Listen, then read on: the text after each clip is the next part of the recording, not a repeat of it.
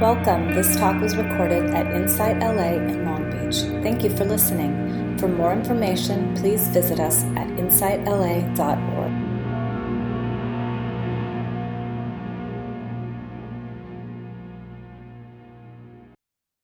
Welcome everyone in person. Welcome everyone online. All right. Yeah, that meditation I had, I think my stomach's gonna growl meditation most of it. And I was thinking, I remember when I first started teaching, like the early 2000s, I was so nervous. We'd have this service at one of the retreat centers I lived at, and I couldn't eat like before the talk, and we were meditating, and I thought, oh man, it's so quiet. My stomach's gonna growl. And so I would time when I would talk, my stomach would start growling, and then I would give an instruction. And I still use it today. I was doing that. Am I gonna? Oh, hey, where's your mind? That's common. How many of you have had the I think I'm gonna cough meditation? I think I'm gonna sneeze meditation. Did I turn my ringer off meditation? What if it goes off? Yeah.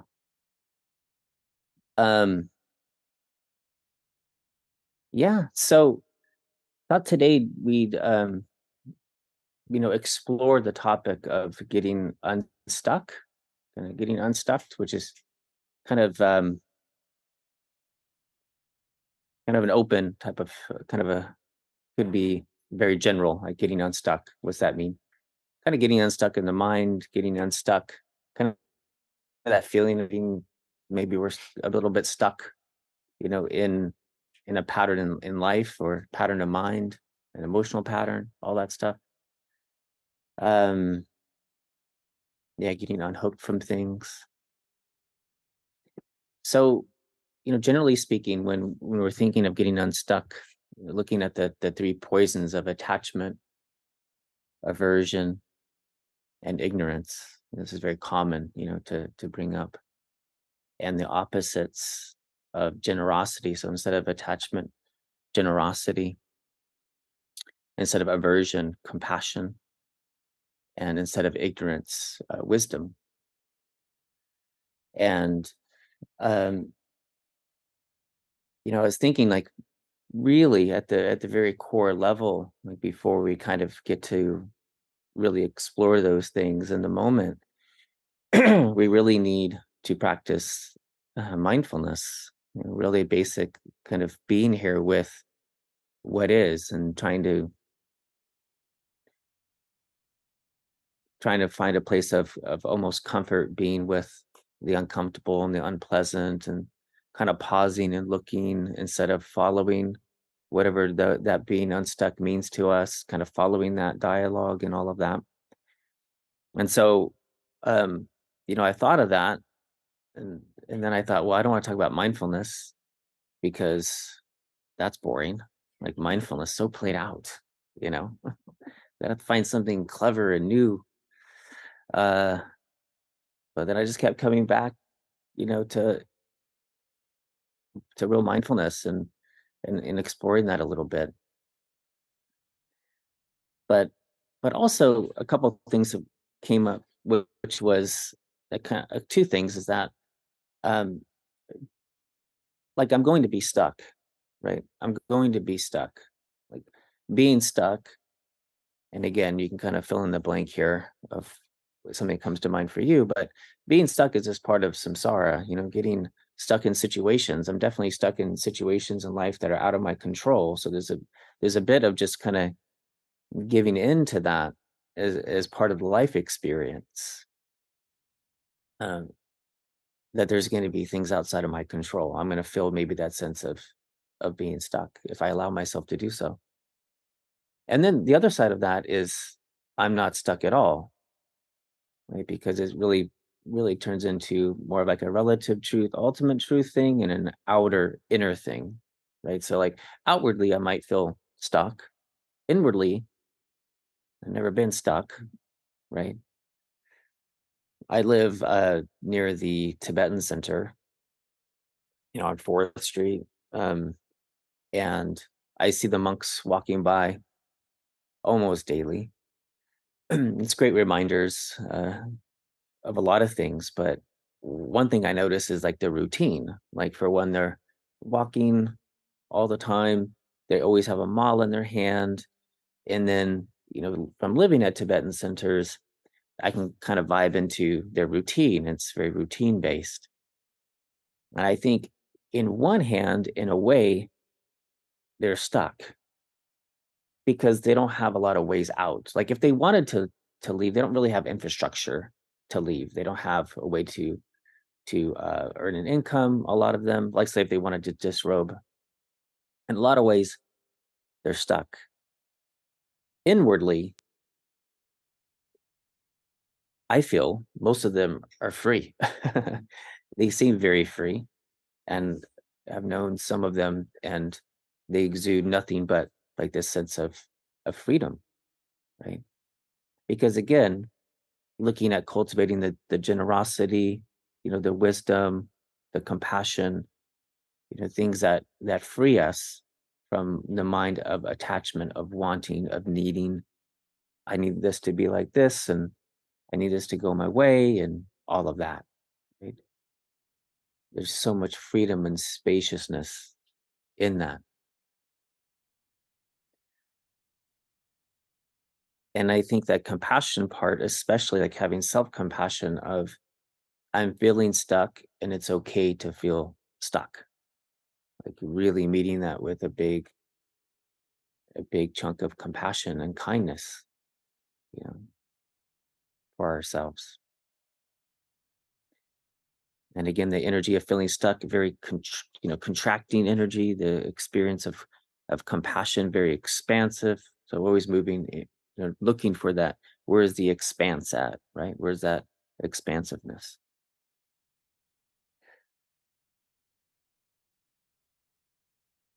So going back to mindfulness, I think it's been a while. I know since I've kind of gone through basic mindfulness, but traditional mindfulness. So I want to just unpack it a little bit. Um, so funny. I remember you, Paula. I remember I would say sometimes, I use a lot. I use often John Kabat-Zinn's um, instruction for mindfulness because it covers most of the bases. Paying attention to the present moment on purpose, non-judgmentally. I like that framework. Uh, but I teach it a lot, so I'd say it really fast. Paying attention, present moment, on purpose, non-judgmentally. And I say, that, and we just go on. And Paula's like, "Hey, slow down. Just what are you saying there? Paying attention, present moment. Okay. Um, yeah. Um, so I'm gonna really slow down, Paula. You're gonna tell me to speed up here in a moment. Uh, Paying attention. This often gets confused as mindfulness, right? Paying attention often gets confused as mindfulness itself. But if you were to look at a college classroom or any classroom and you see the students paying attention to the professor, you don't say, look at all those meditators meditating, right? So we could definitely pay attention without being mindful. It's kind of like this just habitual thing, paying attention. But it's definitely the start. Like we need to pay attention. So just like, the subtleties, which I kind of geek out on the subtleties before, like this feeling, speaking of getting unstuck, like paying attention to all the subtleties that lead to even the cognitive recognition that I feel stuck or something, like I have an aversion to something, right? What are like the emotional subtleties? Kind of like seeing a car coming like in the desert, seeing a car coming from like miles and miles away. It's just like just a little blip, you know. But sometimes we don't catch it because of the lack of practice of mindfulness. We don't catch it until it's like right in front of our face, speeding by. Very impactful, right? But with enough practice of being awake and aware of those subtleties, that's like, oh, way in the distance there, I could almost like a felt sense, like a pressure almost coming, like something in the distance coming, you know. So that level of attention, like attention, right? Looking at the four foundations of mindfulness, mindfulness of body, mindfulness of emotions, mindfulness of feeling tones. Feeling tones, mindfulness of body, mindfulness of feeling tones, mindfulness of mind, mindfulness of phenomena, but looking not just these really concrete things, but I'd love to practice like when things are neutral, because again, like we practice today, like what are the nuances, like staying curious and listening, like what's actually here, paying attention on that, more subtle level of what's here. So paying attention, the thing that separates out mindfulness from pretty much all the other different, meditation techniques. Of course, mindfulness is just a meditation technique, but the main thing that separates mindfulness out from the other techniques is what is paying attention to, right? And it's paying attention to what? What is mindfulness paying attention to? What's the object of mindfulness?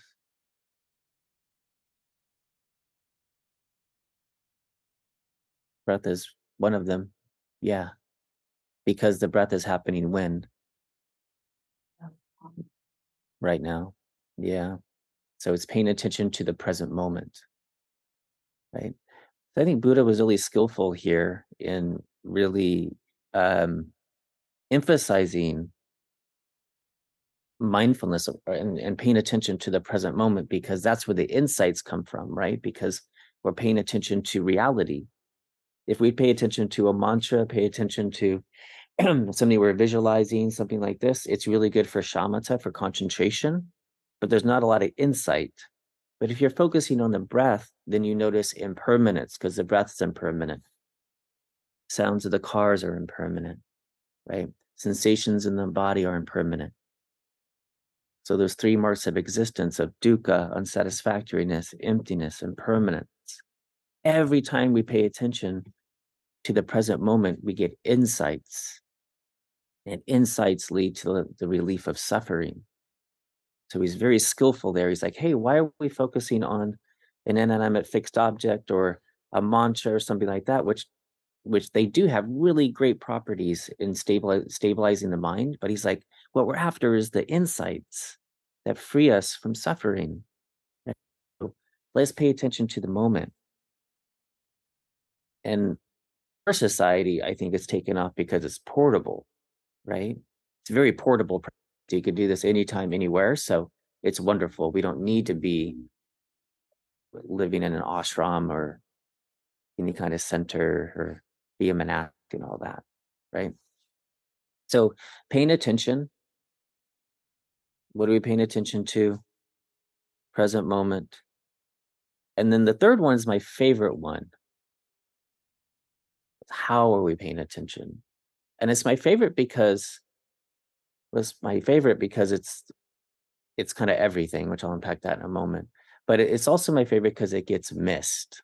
Like paying attention, when we're speaking of mindfulness, paying attention doesn't get missed. The present moment definitely doesn't get missed. We'll be here now, like be in the moment, like everyone's, talking about that. Non-judgment, that gets in there. But this one's called on purpose. Paying attention to the present moment on purpose. This is everything, really. And this might sound a little bit abstract but I'll just do it. Paying attention to the present moment on purpose, because what shows up when we're doing it on purpose, what shows up is what we're cultivating mindfulness or access to, right? What shows up is wakefulness on purpose, right? If you take a yoga class, what's your favorite yoga pose? If you don't say shavasana, you're lying. It's shavasana. Everybody knows it's shavasana. You're just lying down. That's it. That's everyone's favorite pose. What makes shavasana a yoga pose? It's after you're done everything. Yeah. And what makes it a yoga pose? Because you're just lying down. You're doing it on purpose, right? It's like that intention. You bring in intention, you bring in wakefulness. If you look at the silly instructions of breathing in and know that you're breathing in, what? Like, that is profound? Like, you think about it, it doesn't sound too profound.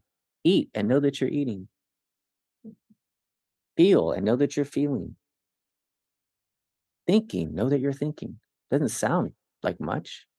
Why is that the core instruction of the Satipatthana Sutta that every clinical training and everything is based upon? Like, why is that still around? Breathing, and I know on purpose, and I know that I'm breathing, that I'm awake. Feeling, and I know that I'm feeling. I'm awake, and I know that I'm awake. I'm aware, I know that I'm aware. So what is showing up when we're doing it on purpose is everything. That's what we're connecting to. It's the wisdom, right? It's the opposite of delusion, opposite of ignorance.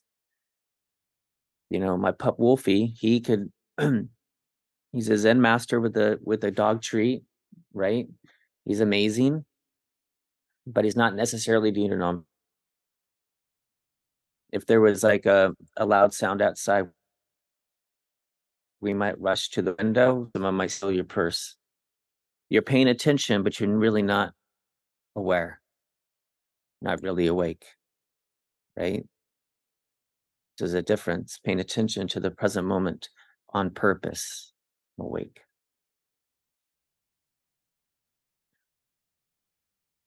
Then this last piece is non-judgmentally, paying attention to the present moment on purpose, non-judgmentally. What's interesting about this one,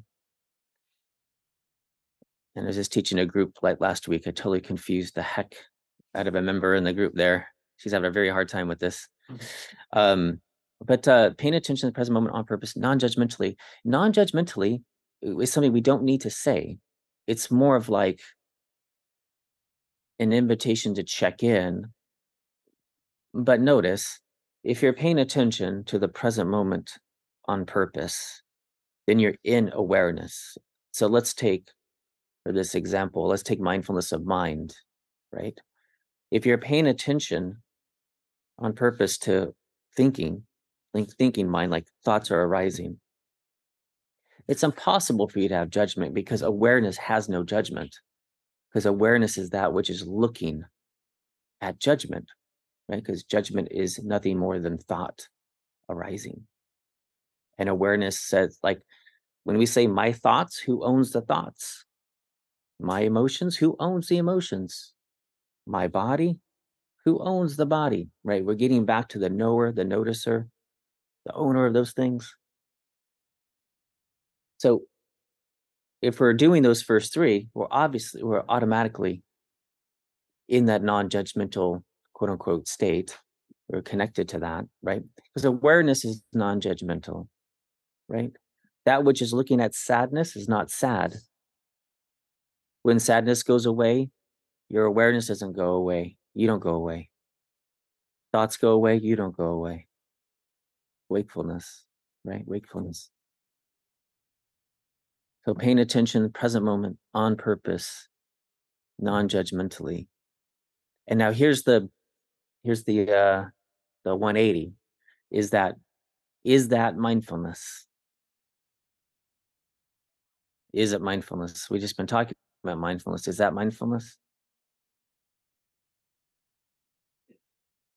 What's that? There you go. Lars said, well, talking about it isn't. That's exactly it. I said that at a group one time, and this person said, well, it's sounding like it's not it. Yeah. She's like, I don't think it is it. Yeah, exactly. But Lars is saying, well, talking about it's not it. Right. That's the instruction. That's the instruction of mindfulness. But mindfulness is your experience of the instruction, your experience. And this is a really big thing because intellectually, conceptually, it almost seems like it works, like just hearing about it, like, oh, paying attention, like, like if I have something come up, like I'll just like kind of pay attention to it, and just be non-judgmental. But see, being non-judgmental like that is an intellectual concept. Awareness is actually an experience. Wakefulness is actually experience of something authentically, naturally, innately arising and available in every given moment. Very, very different. If your friend came back from a foreign country, they told you all about Italy or wherever. They said it's amazing. It's just like this. The food's like this. Would you know Italy? You wouldn't know Italy. You have to go to Italy. So we have to do the practice.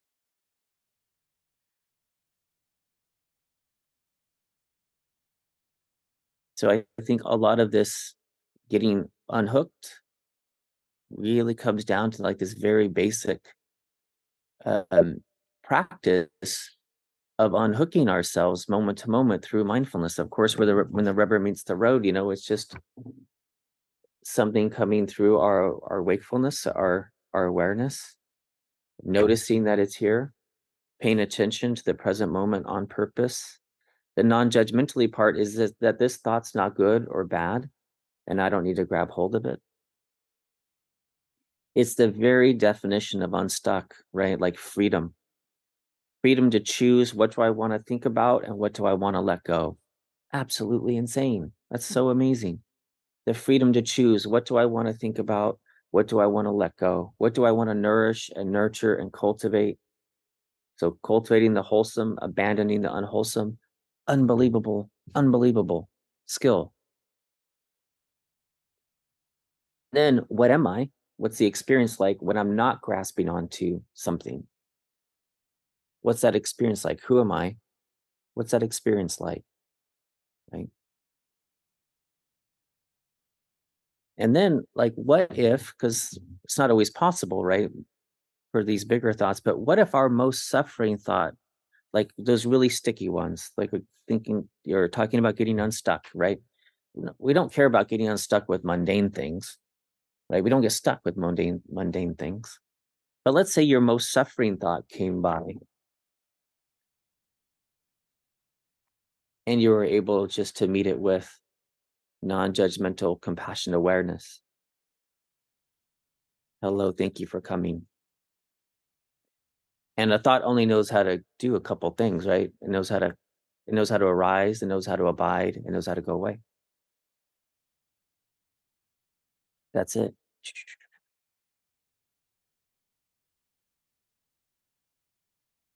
And so, one little other piece of review here, it's all kind of review, but it's such a perfect, I should say, important review to have, which is, getting unstuck is, going back to those subtleties. Like if we get it when it's nice and small and we really tune in, and we're tuning in consistently, so we're noticing these things, we're not letting it build up, not letting it get super strong, so it could come and our mindfulness could burn it up, right? But if we hold on to it for too long, it becomes like a stump, and instead of the flame of awareness burning it up, it actually snuffs out our awareness, right? And that comes from holding on, from grasping mind, from that attachment, that aversion. So if I was to hold this for just a moment and set it down, it's no problem. Easy breezy, no problem. But if I was to grab this and hold on to it for 10 minutes, 20 minutes, a couple hours, 5 years, very, very heavy all of a sudden. Remember, a thought's like tofu. A thought is nothing. There's no substantial quality of a tofu. I mean, of a tofu. There's no substantial quality of a thought, right? A thought weighs nothing, right? There's no place of origin, has no shape, has nothing, right? So it's what we give the thought. So when you say a thought's heavy, how does a thought get heavy? That's a worrisome thought. How is it worrisome? right? So just like tofu, like we season it and it's neutral. Arising a thought, upon arising a thought, completely non-substantial, completely empty, completely empty. Like I said, I could hit you on the head with a Kleenex and that'll have more force than a thought, you know. But we give it that meaning and that attachment, right? And then it's a more consistent meaning. All of a sudden, we're like, "Whoa, I'm really kind of stuck here," you know.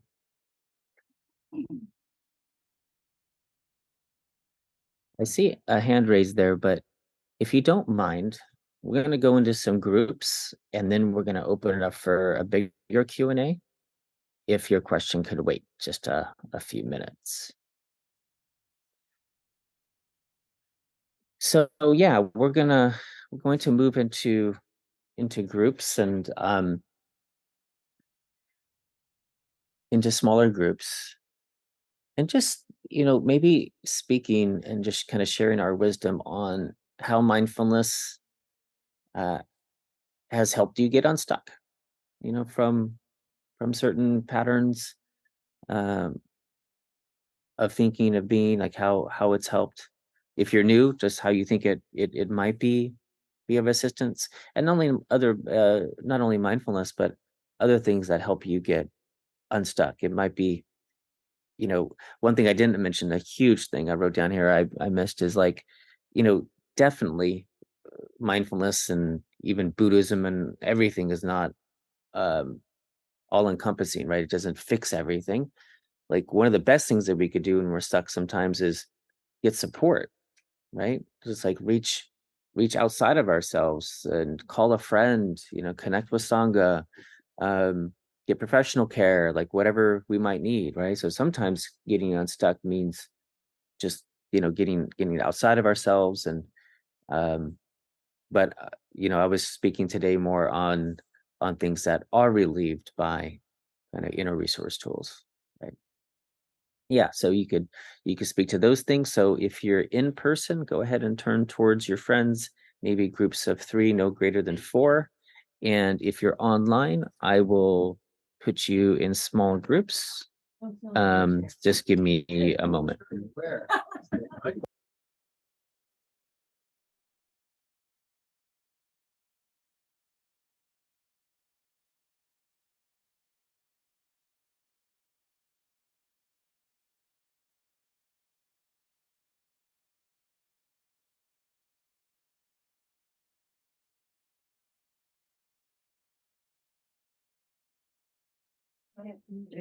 Welcome back, everyone online.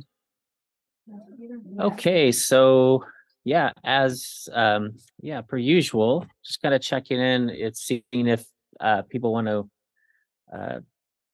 chat with a larger group, what came up for them. Yeah, either online or in person. Just raise your hands. And if you do speak you're in person, when you speak, go ahead and speak up, because so we could have the online people here as well. Yeah, we don't have our owl today. Yeah, I love today's talk. Thank you so much. The idea of stuck made me think of several different ways that it's in play in my practice. And one is that, like in life, sometimes if I'm feeling stuck, it's because I have an expectation of how I want things to be instead. And I have to realize that that's an expectation, sort of like the feeling of boredom is the feeling that you want something to entertain you in this moment. And sometimes you just have to be with the absence of something stimulating or entertaining. And that's what the practice is. And so sometimes my stuckness is about sort of like bigger sets of expectations. And I have to see that, those aren't what is. Yeah. This is what is. But I also talked in our group about, uh, the incredible stuckness of procrastinating when there's something I have to get done, and then I feel aversion. Big one, so yeah. I don't do it. And then it still has to get done. And so then it stays with me, and then I continue to have the aversive experience, each time I should be going to do that, and I do something else instead. Yeah. So like I'm stuck with the aversive feeling coming again and again until I be with the aversive experience and to be with it and get the thing done. And then I'm actually free of that loop. To Yeah. me, that's a very stuck kind of thing where mindfulness of the aversion Mm-hmm. can be the pathway towards getting out of it. I did my taxes this weekend. Yeah. Thank you. Thank you so much. Yeah. Procrastination, being with that. And I had a similar experience with procrastination because I'm like a professional procrastinator. And so, but yeah, I totally started just giving up and being like, I'm just going to go meditate. I'm not going to try to do anything. I'm not going to try to do it. And I'm not going to try to distract myself either. Like what you're alluding to. I'm just going to stick with just what's this feeling like? Like, what is procrastination? It's so interesting. Yeah. And that's definitely helpful. Thank you. I think you're muted. So Yes. Yeah. Well, let's see if I can explain and say what I want to say. Sure. 7 months ago, my brother passed away. Sorry. Yeah. Thank you. It was, horrible. He used to live in Mexico. He left a little girl of 8 years old. She's 8 years old. And before that, I had a regular practice. I was trying to be mindful. And since he passed away, it's been horrible. I went to Mexico City to be with my family. I already went 3 times since then. I am an empath, and I absorbed everything, all the sensations, all the feelings of everybody. But I was so tired. I didn't want to meditate. I didn't make any kind of effort to practice. Yeah. And when I came here again to home in San Diego, I was so overwhelmed and tired. And little by little, I started to listen to your thoughts, which have been so helpful. So I appreciate everything that you do for us, really. Sure. And little by little, I started to pay attention to my thoughts again, to observe my thoughts and trying to be mindful again. So this talk that you just gave, it's like the right words that I needed to listen to. Oh, wonderful. So it's so helpful to be, again, to bring my practice and be present, no judgment, moment by moment with an intention. So it's so helpful and so simple and so powerful. Yeah. Just the power of mindfulness. So thank you, Cayce, again. For sure. Thank you. And we're just, everyone here, maybe just for a moment, just send Sarah and her family just some metta, just sending loving kindness your way, Sarah, holding you, your emotions, your love for your brother, and extending this out to your family. And just holding all of you in compassion.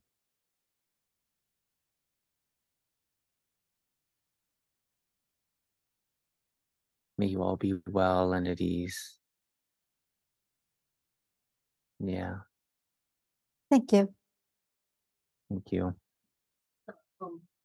Mentioned how when you began to talk, you were like, well, I don't know really what I want to talk about, or if I should talk about mindfulness, it's so boring, but maybe something else. And then, but you kept listening to the mindfulness come back to you, and you did it.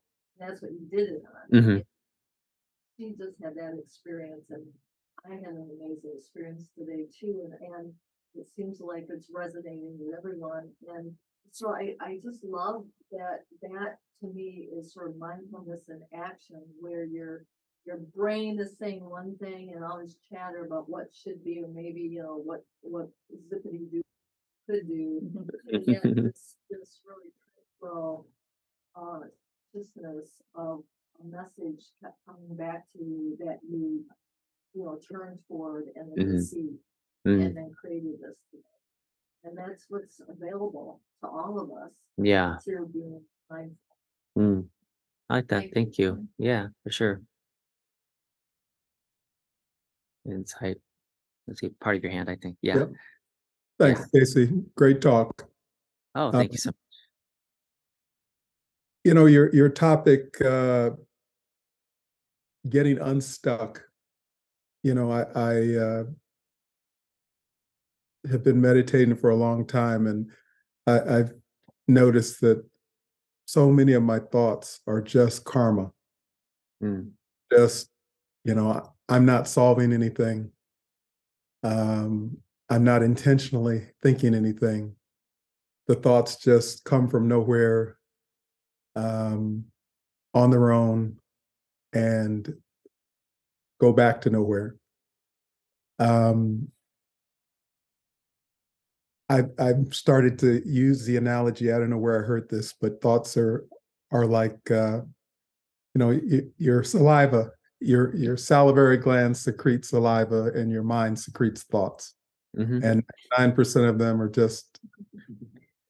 That's literally a teaching, right? That's in the text.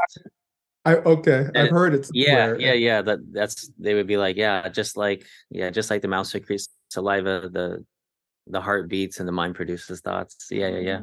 Right. Yeah, it's great. Yeah. And it's interesting because I remember early on, my self-identity was these thoughts that, and then the more you watch them, the more, you see they're silly, they're ridiculous, they're, whatever. And they're just coming and going. Yeah. You get to a point where you're no longer identifying these thoughts as my thoughts. It seems like the thoughts are just coming and going, and you're more identifying with the space. Or, I use the analogy of, thoughts are like clouds in an empty sky. And you start out identifying with the clouds, and then later on you identify your self-awarenesses of the sky. And thoughts, feelings, and perceptions are just coming and going. You're just watching them. And so it's at that point you're not feeling stuck, and you're not even feeling like there's a you. They're not even my thoughts, they're just thoughts. They're not any different from the bird singing in the tree outside. They're just perceptions coming and going. And so it seems that leads to a lot less suffering, a lot less attachment. And, it's a beautiful practice. And thank you very much for your talk. Yeah, thank you. Yeah, something came to mind when you were talking, Anthony, like, who's stuck? Right. And I love that you brought up like the identifying of mine, of course, and me and mine, with the thoughts. And sometimes I wonder, like, when does a thought become mine? Like my thoughts, my emotions, but thoughts come out of nowhere, and it's not like we ordered them. Like we order Amazon, but we don't order a thought, right? It just appears. And it's like, at some point we say, I was thinking, but were you? There's thoughts. I don't know if you were thinking or not. They're appearing. And I think it's interesting that sound appears in our consciousness too, out of nowhere, but we never self-identify as sound. But for some reason, why we identify with things in closer proximity, and habitually over time, those become like a self of some kind. It's interesting. Like a pain, even though I say my body, if I hit my hand and the pain becomes strong, I'll say I'm hurting, which is interesting. Or sadness is arising, but at some point I might say I'm sad. So it's interesting to experience that when that thought goes away, I don't go away. Like you were saying, Anthony, like, oh, I'm the sky.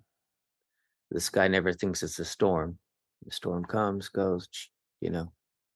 So, all right, go sit. Let's sit one last time. Just dedicate the merit today. The one thing that we touched upon lightly here and there is just gratitude, and this is one thing that can definitely offset, that feeling of stuck. Like, oh, I'm stuck. I want this or that, but look at what I have.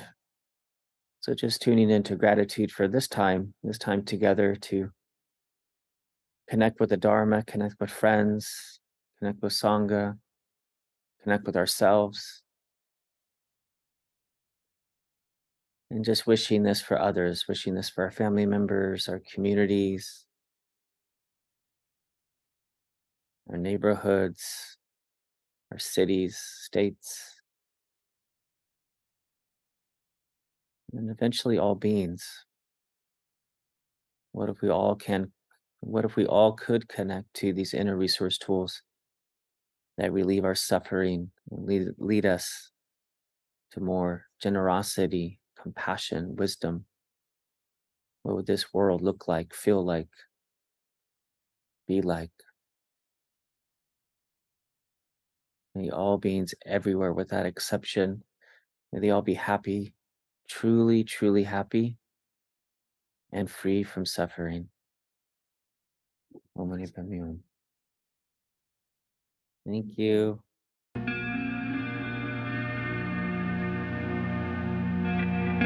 You have just listened to a recording from InsightLA in Long Beach. For more information, please visit us at InsightLA.org.